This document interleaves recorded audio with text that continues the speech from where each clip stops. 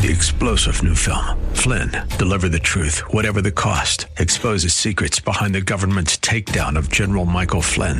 Flynn knew what the intel world had been up to. He ordered the first audit of the use of contractors. This set off alarm bells. He told the truth. He was the most dangerous person for Donald Trump to hire. They had to get rid of Flynn.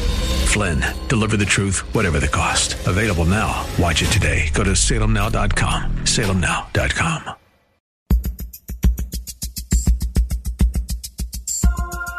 It's Lifeline with Craig Roberts. He's the host of Northern California's longest-running conservative talk show. He's a man with a message, a conservative with compassion. He's Lifeline's own Craig Roberts. Good afternoon, Northern California. Welcome. Just about 5 minutes after the hour, 5 p.m., as we welcome you to another edition of Lifeline. Keeping you company Monday through Friday at this time, as we typically do, addressing issues that impact your life, your world, and your Christian walk. In a new study released by Pew Research, here it is in a nutshell. See if it sounds like you and your neighborhood. 75% of respondents do not know any of their neighbors in their own immediate neighborhood. That means only 25% know who their neighbors are. 60% admitted never to having spoken to any of their neighbors. And by the way, these studies have been done in urban settings in both residential areas as well as condo and apartment living. So, I mean, how do you walk down the hallway of fellow individuals that live in the same building and never speak to them? Well, probably easy, considering the fact that 46% of the respondents say that when they see a neighbor, they look the other way. And 28, almost a third, said they would never socialize with a neighbor. It is demonstrative, I think, of a breakdown of community, a breakdown certainly of what used to be the close feeling that existed within communities and neighborhoods. And, of course, a lot of this raises some serious questions from a spiritual standpoint, and that is to say that if these attitudes in general are indicative of any attitudes within the church in specific, boy, are we in trouble. How do we go about transforming a community for Christ if we're not even willing to look, let alone speak, to our neighbors? Eric Swanson joins us now. You'll recognize perhaps the title of his bestseller, To Transform a City, Whole Church, Whole Gospel, and Whole City. And he joins us now by phone. And Eric, a delight to have you on the program with us. Well, Craig, the pleasure is mine. How's things out there in the Bay Area? Things are doing good out here in the Bay Area. And, of course, that's always exciting news because we've had our challenges here down through the years, to be sure. But there's a sense of God being at foot here. And that is very encouraging. And I think that that heart desire that all of us in the church have to see God do something special and unique for such a time as this, for this season, for this generation, is important. And as we all look to want to see God to do something, of course, uniquely, he often looks right back at us and says, I've given you the tools, I've given you the resources, now it's time for you to go to work. Well, you're kind of preaching my message there, Craig. I think that's exactly right. Sometimes we want to wait for God, and he's already told us what to do. Hey, by the way, I love the statistics. I despised them, but I loved you bringing those to the forefront from the Pew Foundation there. As far as the 75% of people don't know their neighbors, and 60% have never spoken to their neighbor, and 28% wouldn't even want to talk to their neighbor. Isn't it alarming? Yeah, it is. And, you think what the great commandment is, we're to, first of all, love God with all our heart, soul, mind, and strength. And our neighbors as ourselves. Yeah, but everyone else is our neighbors. And I think, we somehow get around that, make it a theological truth. This one theoretical person will run into one day with a need, but what if Jesus really was talking about, just our actual neighbors, the 5 to 8 people that live right around us? Well, and the odd thing is that really is the definition of community. And if we look historically at the church, I'm going back, of course, a couple of years here now to the first century church.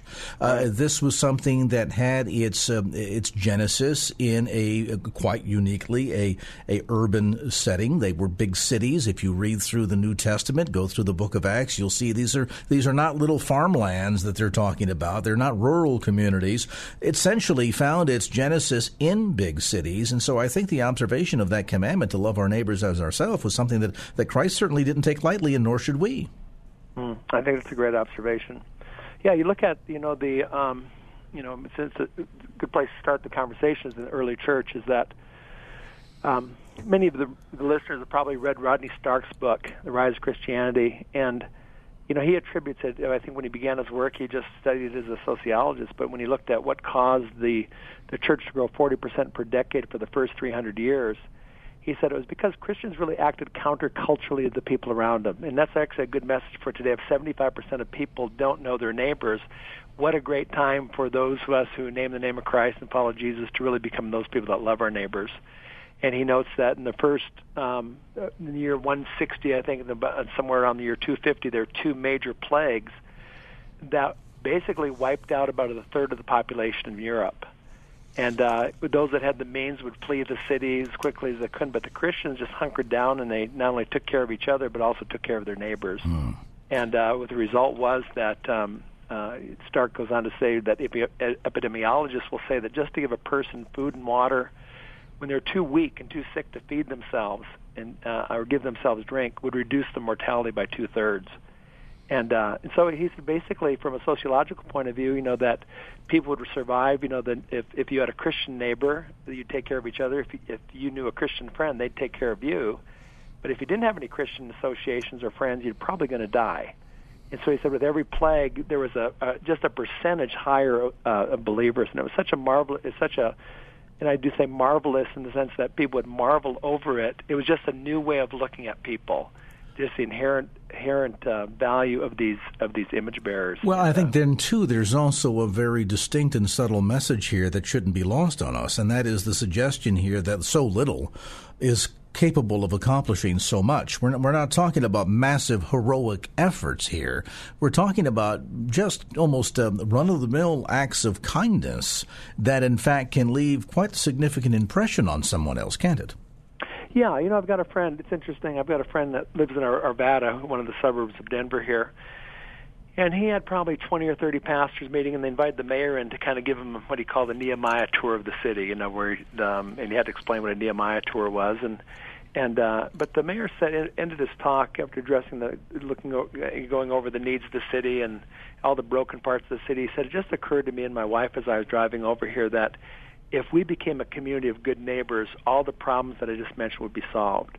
And if you pastors could just teach us to love our neighbors as ourselves, all of our problems would be solved. And so sometimes it's funny, that people outside our community, sometimes outside the people of faith, they can see it clearer than we can. That, when I think of community transformation, or city transformation, I think it's two things, Craig. I think it's spiritual transformation, and it's societal transformation. I define spiritual transformation as that an increasing number of people begin loving the Lord their God with all their heart, their soul, their mind, their strength. But societal transformation really occurs when people begin loving their neighbors as themselves. You mentioned earlier about this notion of community transformation finding a lot of genesis in the church working counterculturally. And when we come back after a brief timeout, I want to dive a little bit deeper on that, because it then, of course, suggests that we understand what the culture is, we know how to go about engaging it, and we understand what the opposite side or the counter side of the culture ought to be. And sadly, to the greatest degree we see, and I don't want this to be a blanket accusation against all believers, but there seems to be ever increasingly a willingness to just simply kind of surrender and to embrace the culture as we see it, as opposed to wanting to get in there and to work in such a fashion that we challenge that culture. Of course, that also requires a certain degree of boldness in our faith that maybe is lacking. If you've just joined the conversation, Eric Swanson with us today, one of his best-selling books, and it's almost a handbook when it comes to community transformation, is simply to transform a city. Whole church, whole gospel, whole city. We'll take a brief time out, come back to more of our dialogue as this edition of Lifeline continues.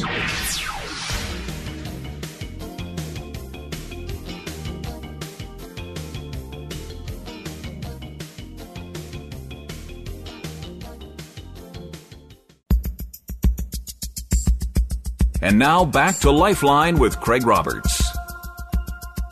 Back to our conversation with Eric Swanson. We're talking about community and city transformation. You mentioned prior to the break, Eric, one of these keys, this notion of seeing this transformation come about in part because the church is willing to engage in some counterculture activity. And yet I wonder, in this day and age, more often than not, we either run from the culture because we're afraid of it, we don't understand it, so we hide from it, or we're so inclined to just give up easily that we end up embracing the culture, so much so that oftentimes it's difficult to distinguish between pop culture and the church itself, which kind of makes that whole set-apart business a bit difficult, doesn't it? Yeah, I think probably, Craig, I'd take the conversation back even a little further. I think what Christians need, I think sometimes we're too much, we're backing up on our heels, we're on our defensive, and instead, I think we need to really understand that when we talk about transformation, it is such a positive thing. Really what we're talking about is helping. We talk about spiritual and societal transformation. It's helping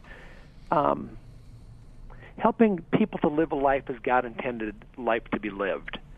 And to me, life is always so attractive. It's always so winsome when it's really done right. I think people are repulsed by self-righteousness and hypocrisy and know-it-allism, but they really embrace. They really are drawn to light into the genuineness of the gospel.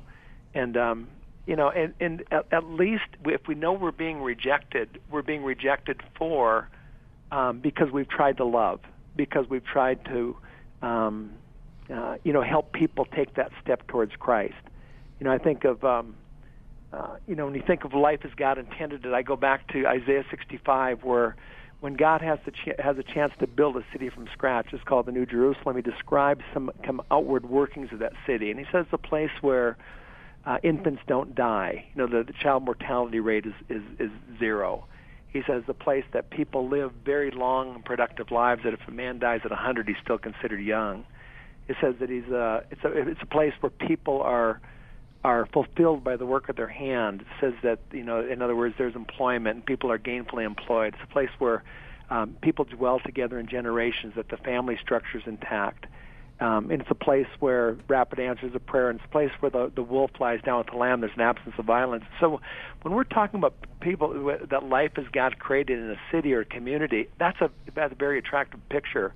Back several years ago, we would, as a group of pastors here in Boulder, Colorado, we'd invite city officials to come in, the mayor and the chief of police and the chief of the fire department and the president of the university and district attorney and superintendents of schools. And we always had three questions for them. And the first one was, what's your vision of a great city? And when these people describe to the person the kind of city they wanted to be part of, it's a city that you'd be proud to raise your family in, apart from the spiritual aspect. None of them said we need more churches. None of them said we need more people that are Christ followers. But when they described the physical makeup of a city, that's what they described. And then the second question, by the way, was what is your job? What do you do? And then what does your job require you to do that no person can do for you? And those became prayer requests. And it was real interesting that even people. I remember one guy with tears coming down his face. He said, I know people have prayed for me because they told me. He said, but I've never ever heard anyone pray for me out loud. And I think it's like I think Jesus' default towards people. He said when he sent the 12 and the 70 out, he said when you enter into a house, give it your blessing. And our default that should be a winsomeness and a love towards all people. He didn't say go check their credentials to see if they're worthy of love. He just said be extravagant in your love. And this really then demands a different way of engaging the culture then. And I say that because historically, at least over the period of, say, the 1970s, late 70s, 1980s, there was a tremendous movement within certainly the evangelical branch of the church that said we need to engage the culture and we need to stand up, we need to take a position. We got very engaged from a political level, and there was much, banging of pot lids together, and we made all kinds of noise. And then many would argue that at the end of the day, we really didn't affect much change at all, except that many people in the communities around us could now, for the first time, readily articulate what it was that the church was against. And you could talk to almost any individual and say, well, what are Christians against? And they could go off the laundry list. And then if you ask the question, well, what are Christians for? they would stare back at you with a blank stare. And so it sounds like what you're talking about here is sort of the woman at the well engagement.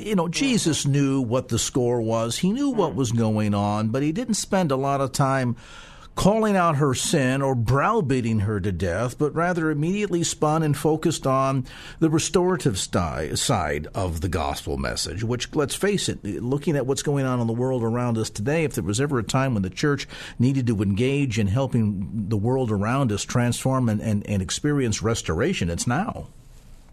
I'll tell you, Craig, that's a tremendous insight there, because I think just the way you articulated it, I think what you'd say over the last 30 years, we've done a great job communicating what the church is against. I mean, to the very fact that when people are surveyed, they can name all the things we've been against. Isn't that right? Mm-hmm. And so as far as knowing how to communicate a message, I think we ought to give ourselves an A+ for that. Now it's the time to say, was that the right message? It's like Einstein said, that his definition of insanity was doing the same thing over and over again and expecting to get different results.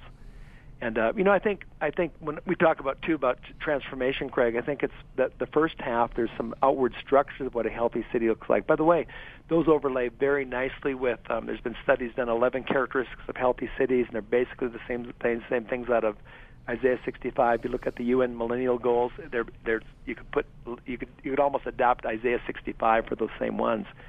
But Jesus also had a different agenda for the city. The one time he spoke to a city in its entirety, he said, "Jerusalem, Jerusalem, how often I wanted to gather you together, as a hen gathers her brood under her wings, but you were unwilling." And so when we think of transformation, the societal transformation is the Isaiah 65, but the spiritual transformation is people being reconciled to God through Jesus. And so we ought not ever, as followers of Christ and as the church, we can never lose sight of that. We kind of have a dual-fold mission, helping redeem, because I really believe that Jesus, when he died on the cross, died to restore everything that sin took away from us. Not just our relationship with God, but our relationship with self. We have broken people, and relationships are broken, and that he even says the earth itself is groaning, waiting for the redemption to be revealed. And so when you think of all the problems that our world's facing, that God invites us to co-labor with him in that restoration. And I think we have to live with the fact that some believers are going to be passionate about, reconciling people to God, and they're called evangelists, and we need more and more of them. We need people to be sharing their faith. But other people will be about making people's lives whole and making relationships better, and they want to restore marriages, and they want to work with foster kids. They're going to want to work with adoption and things like that. But at the end of the day, Eric, isn't that all part of the same message? I mean, we yes, certainly, first and foremost, Christ died that we might, through his substitutionary work, receive forgiveness, be reconciled unto the Father, forgiven of our sins, and engage in relationship with him. Yes. But then, as you see throughout his earthly ministry, there's so many aspects where he demonstrates his passion for us and our brokenness and wanting to see us whole in so many ways. So in my mind, to a degree, it's almost like different sides of the same coin, aren't they? I think that's exactly right. I think we fall off into one ditch or the other. When Jesus, though, I think when Peter had a chance to describe the ministry of Jesus in Acts 10, the first time to a group of Gentiles in the household of Cornelius, you might remember the passage, but in kind of a nutshell, he said that God preached the good news through Jesus, and Jesus, anointed with the Holy Spirit, went about doing good. And you have that wonderful combinations, like I think you put it very well, Craig, the two sides of the same coin. One is, one is words, the other one is works. And, the deeds of love and the words of salvation. I remember reading a few years ago, somebody said that, that Jesus' ministry, it was always that dual ministry. He said, because he said it's the deeds that verify the words. So when Jesus said, how do you know these things? Go back and tell John what you've seen and heard. The deaf hear and the blind see and the lame walk. He said that it's the deeds that validate the message of the words, but also you need words to clarify the message of the deeds. Well, at the end of the day, when we talk about him making the observation that we will be known by our love, again, there's got to be a manner in which that can be demonstrated, that others might look and see and be able to recognize at the end of the day, certainly, what the genesis is, what's the driving force behind the reason why we love and how we love, and that is this wonderful relationship with Jesus Christ. A lot of us, though, seem to want to engage in the relationship. We want to experience the forgiveness and stop there, and just sort of bask in all the wonder of that. And I don't want to make any listener think I'm in any wise trying to diminish the wonder of salvation. But the problem is we experience that, and then it's almost as if we want to keep it for ourselves and tuck it in and hide it away from the rest of the world. And when we do that, it's just another way, I think, of demonstrating to the world another sense of another way in which they feel as if we failed them. I think that's so true. And again, as you're speaking, I couldn't help but think of Matthew 22, where it is that second part of the Great Commandment, that you've got to love your neighbor as yourself. And when we think of what we've done for ourselves, we have embraced Jesus Christ as our Savior. And Christ's come into our life, and He's changed our life, and He's working on us and giving us the kind of relationships that are ultimately satisfying, not only with Himself, but with the people around us. No, we started this week on a very dour note with news of Robin Williams passing, and it hit the Bay Area, I think, in a more profound fashion since he's from the Bay Area. A lot of people have rubbed shoulders with him and have met him or known him.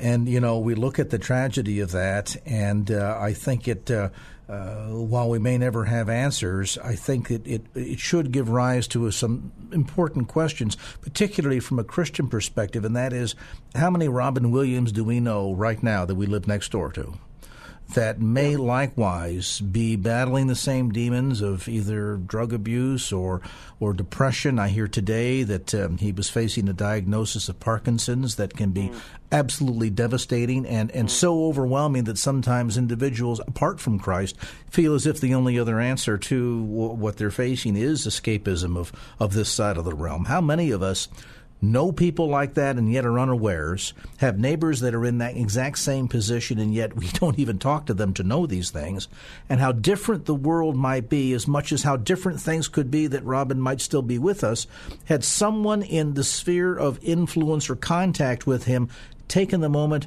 to pray for this man or to minister to this man or at least hear him out. I think you can't help but wonder those kinds of questions. Yeah, I had the same conversation with somebody today, Craig, because Robin Williams has a tie here to Boulder with Mork and Mindy. The TV house is about less than 6 blocks from where I'm sitting now in Boulder. And after this conversation, I'm going to go by there, and I know people are putting up pictures and memorabilia and things like that. But, he was such a beloved guy, and who would ever thought from his public persona the pain that he was feeling? I like sometimes, especially with my secular friends, I'll quote Plato, and Plato said this, that everyone you meet is fighting a battle. Be kind. And, I think of these statistics, I've written them down in front of me, what you said there, but, the Christians could make an unbelievable difference if they lived differently simply by just following the research that Robert Putnam brought forth. He was the author of Bowling Alone, but he said just knowing your neighbor's names makes all the difference. He said you give 2 neighborhoods with the same socioeconomic level, the same racial ethnicity, just basically the same amounts of education. He said people that simply do one thing, they know their neighbors' names, have less crime, less teen pregnancy, less drug use, less incarceration. All the social factors just come from doing that. And, if there really are, 35% to 50% to 60%, all the people that name the name of Christ, if they just knew the 3 people across the street or across the apartment across from the ones directly across and the left and the right, and then the people on either side of them, and just made themselves, just were friends. Because, so much of evangelism happens, if we don't know our neighbors' names, we take ourselves out of the game. But if we do, and we don't avoid them, we have eye contact, and we made a point to write down their names after they gave them to us, and maybe the names of their kids and some of the things they're interested in, then it's like when God called Philip to talk to the Ethiopian eunuch, it was just at that right time, that right moment of spiritual openness when he was reading the book of Isaiah, that God intersected his life with Philip, and it made all the difference. Well, and the Lord can use any of us to be that mean by which that intersection takes place. We have countless other examples all around us in the news every day. People have the sense that institutions are failing us, government is failing us, education, healthcare, the media, even the church. What can we do to transform that impression? We're talking about transformation today, and on the line we have the privilege of having Eric Swanson with us. We're going to ask him to stay for a few more minutes as we continue this dialogue. We'll talk, too, about this notion as we desire to see community transformation. Doesn't that most necessarily need to begin with a transformation in my own heart and life? We'll talk about that next as Lifeline continues.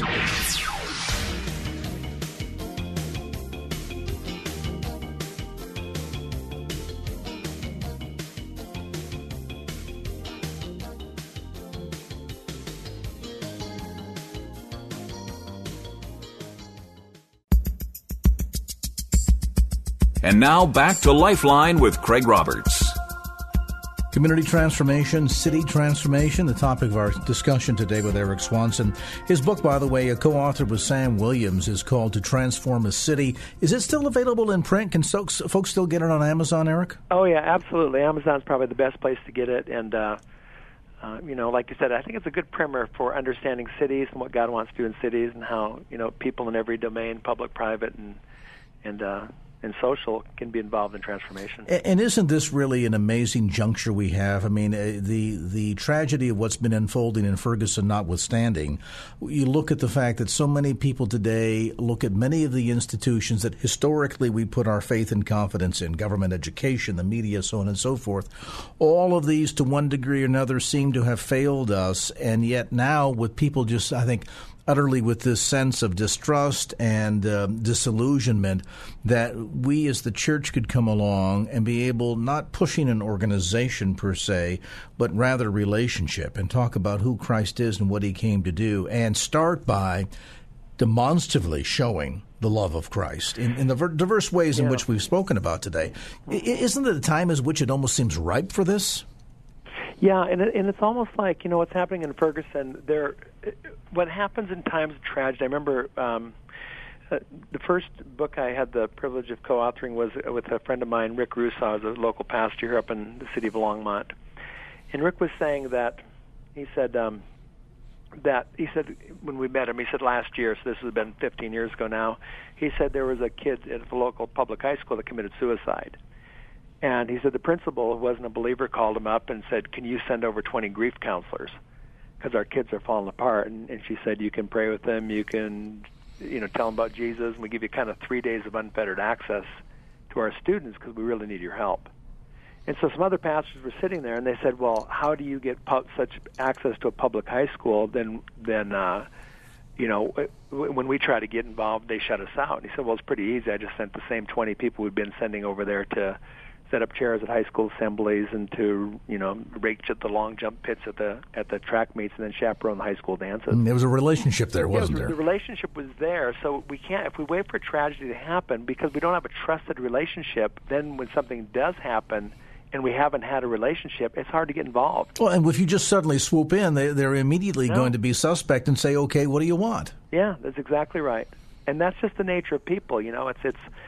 It's like, but when you're in a relationship with people, if Craig, we lived in the same town, we were neighbors, and we hung out together, and something happened, you said, "How can I help?" I would not hesitate in a heartbeat to tell you what I needed. But if a stranger came up, it's just a way. I've got to vet you first. I've got to figure out what your motives are, and why have you ignored me for all these years, and now you want to get involved? It's just. So the time, it's like there's a Chinese proverb that says, the best time to plant a tree is 10 years ago, but the second best time to plant it is today. Mm-hmm. And so no matter how we might have neglected our schools or our government officials or those people that, and as well as I do, Craig, there are a lot of them they're not in it for the ego. They really care about community and want to make a difference.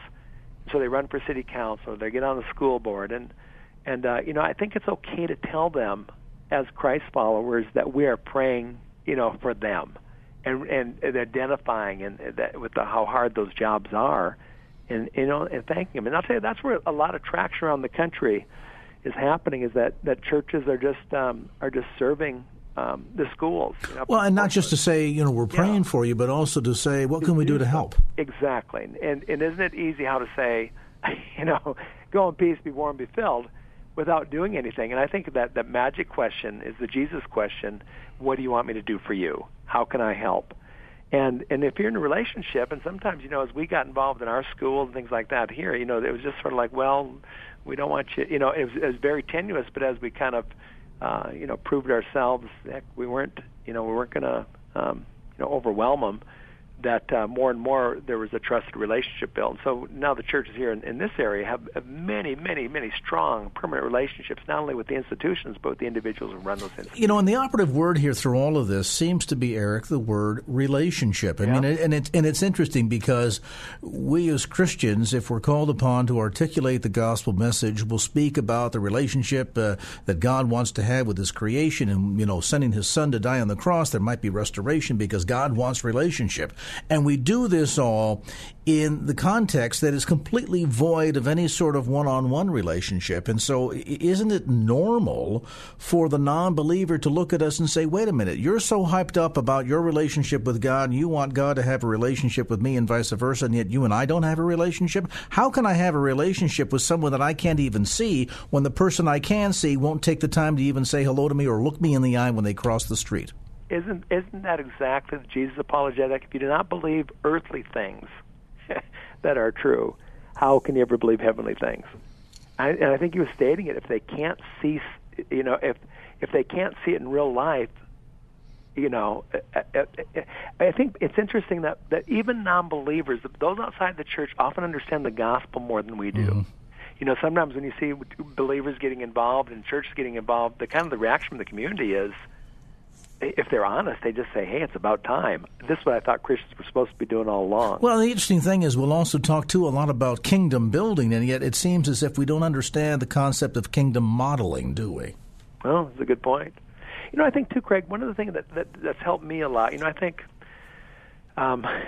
if we can kind of think, when we look at people that are involved in God's redemptive work, even if they don't know Him at this time, sometimes we think, well, all these people that are doing good in the world, they're trying to work their way to heaven. But what if God had planted in them an idea that something was broken, and He's calling them even to be part of that redemption even before He redeemed them?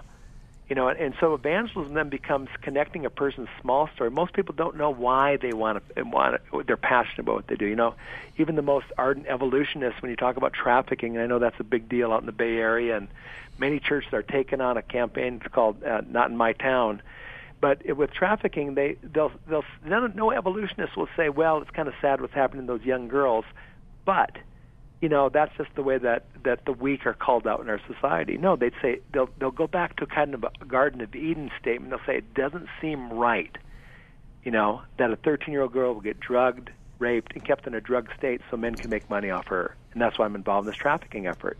So it's almost like, what if we could tap into that sense of justice that they have and tie that in? Why do you feel that way? And that's the kind of conversation I like having with people. Well, and the amazing thing, particularly in a region like the San Francisco Bay Area, as you well know, there is such a deep vein that resides in here of the desire to want to do good and be engaged and be involved in transformative processes. Now, albeit it might look different than a lot of us that have a biblical perspective. They want to save whales, we're trying to save babies, whatever the case might be. But it's all part of God's kingdom, and there is that tremendous resource that kind of just down below the surface, that if we could learn how to tap into that vein, could give us tremendous entree to not only get permission to share with these individuals, but also see the manner and fashion in which God might very well have called them to do amazing and marvelous work if we could just somehow be able to speak truth and life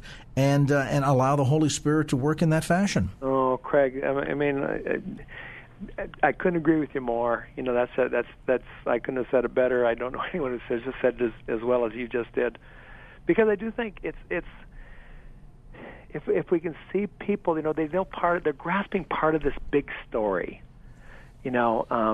And we have the privilege. I think if I had to write the book over again, if we do another edition of it, I might add one more thing. The subtitle of the book is the whole church, and that's not going to include every church, but it can't exclude any church, any Christ followers, taking the whole gospel and word and deed to the whole city, every sector, public, private, social, and in every domain, all the business and education. The one thing I'd add to that, though, is the whole church taking the whole gospel of the whole person in the whole city.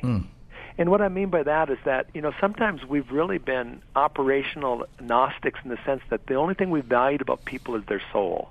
And wasn't that the heresy of the first century of Gnosticism? We deny the material and just it's the souls that are important. But what if it was, that again, there's some believers, some Christ followers that will be passionate about helping people with their physical needs, the body, then soul, the emotional, intellectual, the desire for beauty, the desire for relationships and marriage, and then the whole spirit, the connecting people with God. But it's like if we have that approach and we see people in that holistic way, then it almost creates a path for conversation that lead to Jesus. In other words, we start with the external, the physical, then take it to the internal, and then move to the eternal. How's it going? Oh, it's really bad at work. Somebody took credit from at work. They got a promotion. To the internal, how does that make you feel? It must feel awful, identifying that emotional level. But then we have something else that other people don't have, and that is we can offer to pray for people. If people are kind of on a God journey, what do you think God might be doing here? What do you hear him saying to you, And again, if we can see people the way God sees them in that body, soul, and spirit thing, I think we have many more entry points into a person's life. Absolutely so. And, the notion of world transformation that precedes or follows, rather, a nation transformation, community transformation, it all begins with one important transformation, that is individual transformation. Exactly right. And yet the individual that needs to transform, I think in this case, in order to be the catalyst to see this begin to happen in a real, tangible, and significant fashion, is not the sinner out there in the street and the drunk in the corner and the guy that's without God. It's you and me, isn't it? And we're going to talk about that in a final segment here. We are privileged to have Eric Swanson on the phone tonight. We're going to take a brief time out. We'll come back to more of our conversation to transform a city as this edition of Lifeline continues.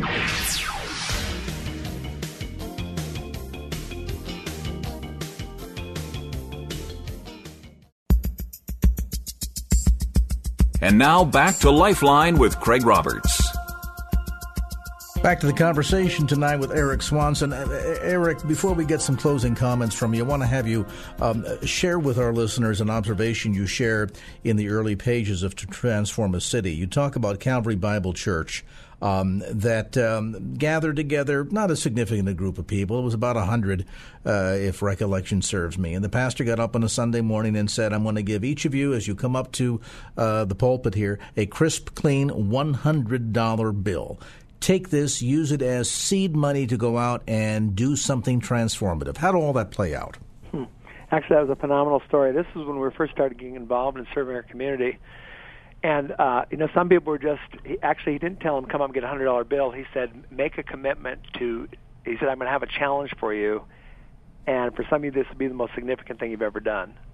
And I want you to come up and, line up and do it. And then he gave us $100 bills, about 50 in each service. And for some people, they just stood there because the one guy, I remember he was an investment banker, and he said, this is the heaviest $100 I've ever held in my hand. And he was just kind of stunned. The best story we had, though, was from a kid that was 11 years old, and he said, I think he had to be, 16 or 18 to get the $100. But he said, how about just up and give me $1?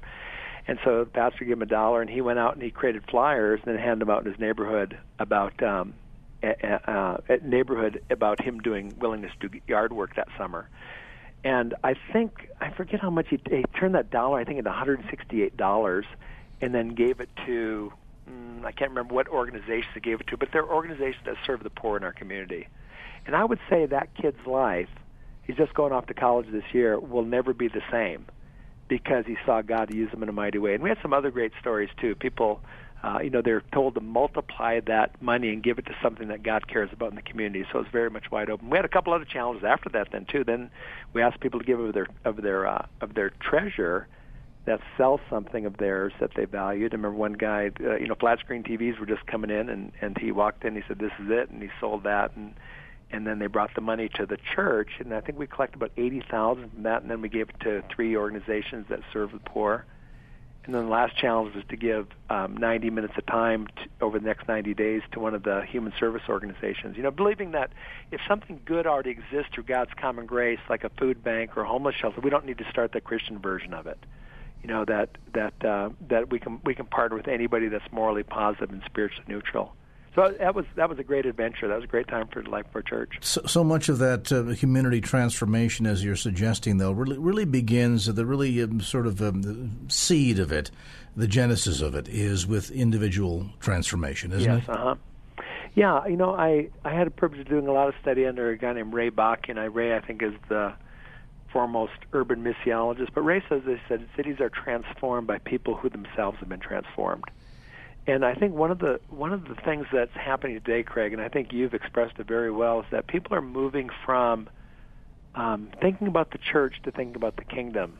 And when you start thinking about the kingdom, life as God intended it, then your playground becomes the community. It becomes your city. It's no longer, the church is almost too small. But I think what happens is it's a good illustration of what transformation means, because what we're talking about is not a utopia.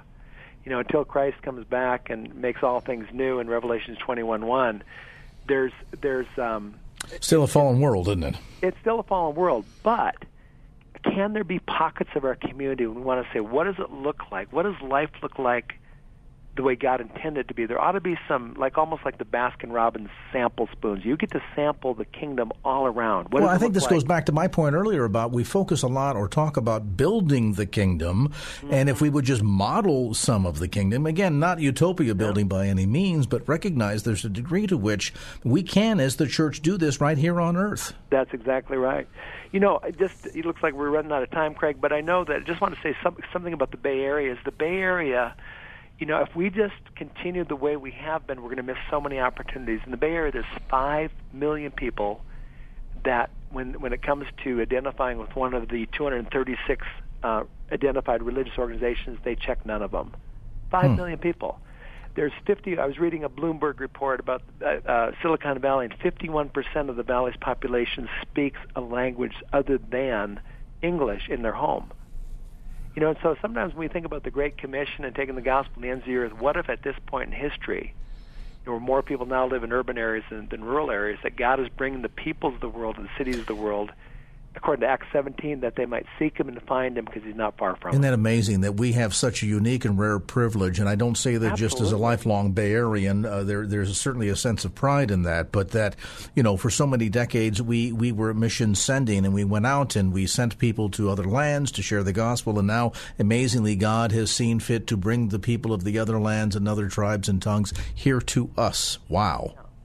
Let me say one more thing, Craig. I have to say this. I came to faith at Cal Berkeley my freshman year back in 1968, and so the Bay Area has a real fond spot in my heart. And so I want to give a shout out to my friends that are out there that are really making a difference in the community. Well, that's fantastic. And Eric, let me just say, hey, anytime you happen to be over here for a visit, I don't know if you ever get out to California, to God's country from God's country there in Colorado, you got a platform, brother, because I love what you have to share. I love your heartbeat. And anytime you want to be on the radio or you're coming to town, you just send a note to my producer and say, I'm coming to town, and we will clear out as much time on this program for you as we need if you've got something on your heart you want to share. That's amazingly kind, and I actually might take you up on that, Craig. I'll hold you to it.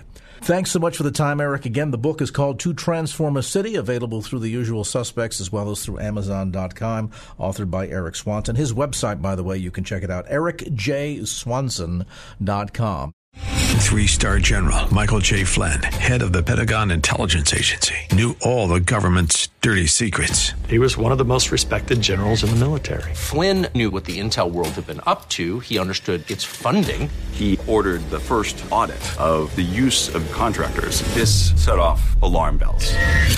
The explosive new documentary, Flynn, Deliver the Truth, Whatever the Cost, uncovers the facts behind this scandal. Flynn told the truth. He was the most dangerous person for Donald Trump to hire. I find out the worst enemy that I'm going to face in my life is right here in America. They took my assessment and they wanted me to change it. And I was like, I'm not changing it. They had to get rid of Flynn. With in-depth interviews, archival footage, and never-before-seen personal records of the man behind the headlines. I just felt like I was drowning. Flynn, Deliver the Truth, Whatever the Cost.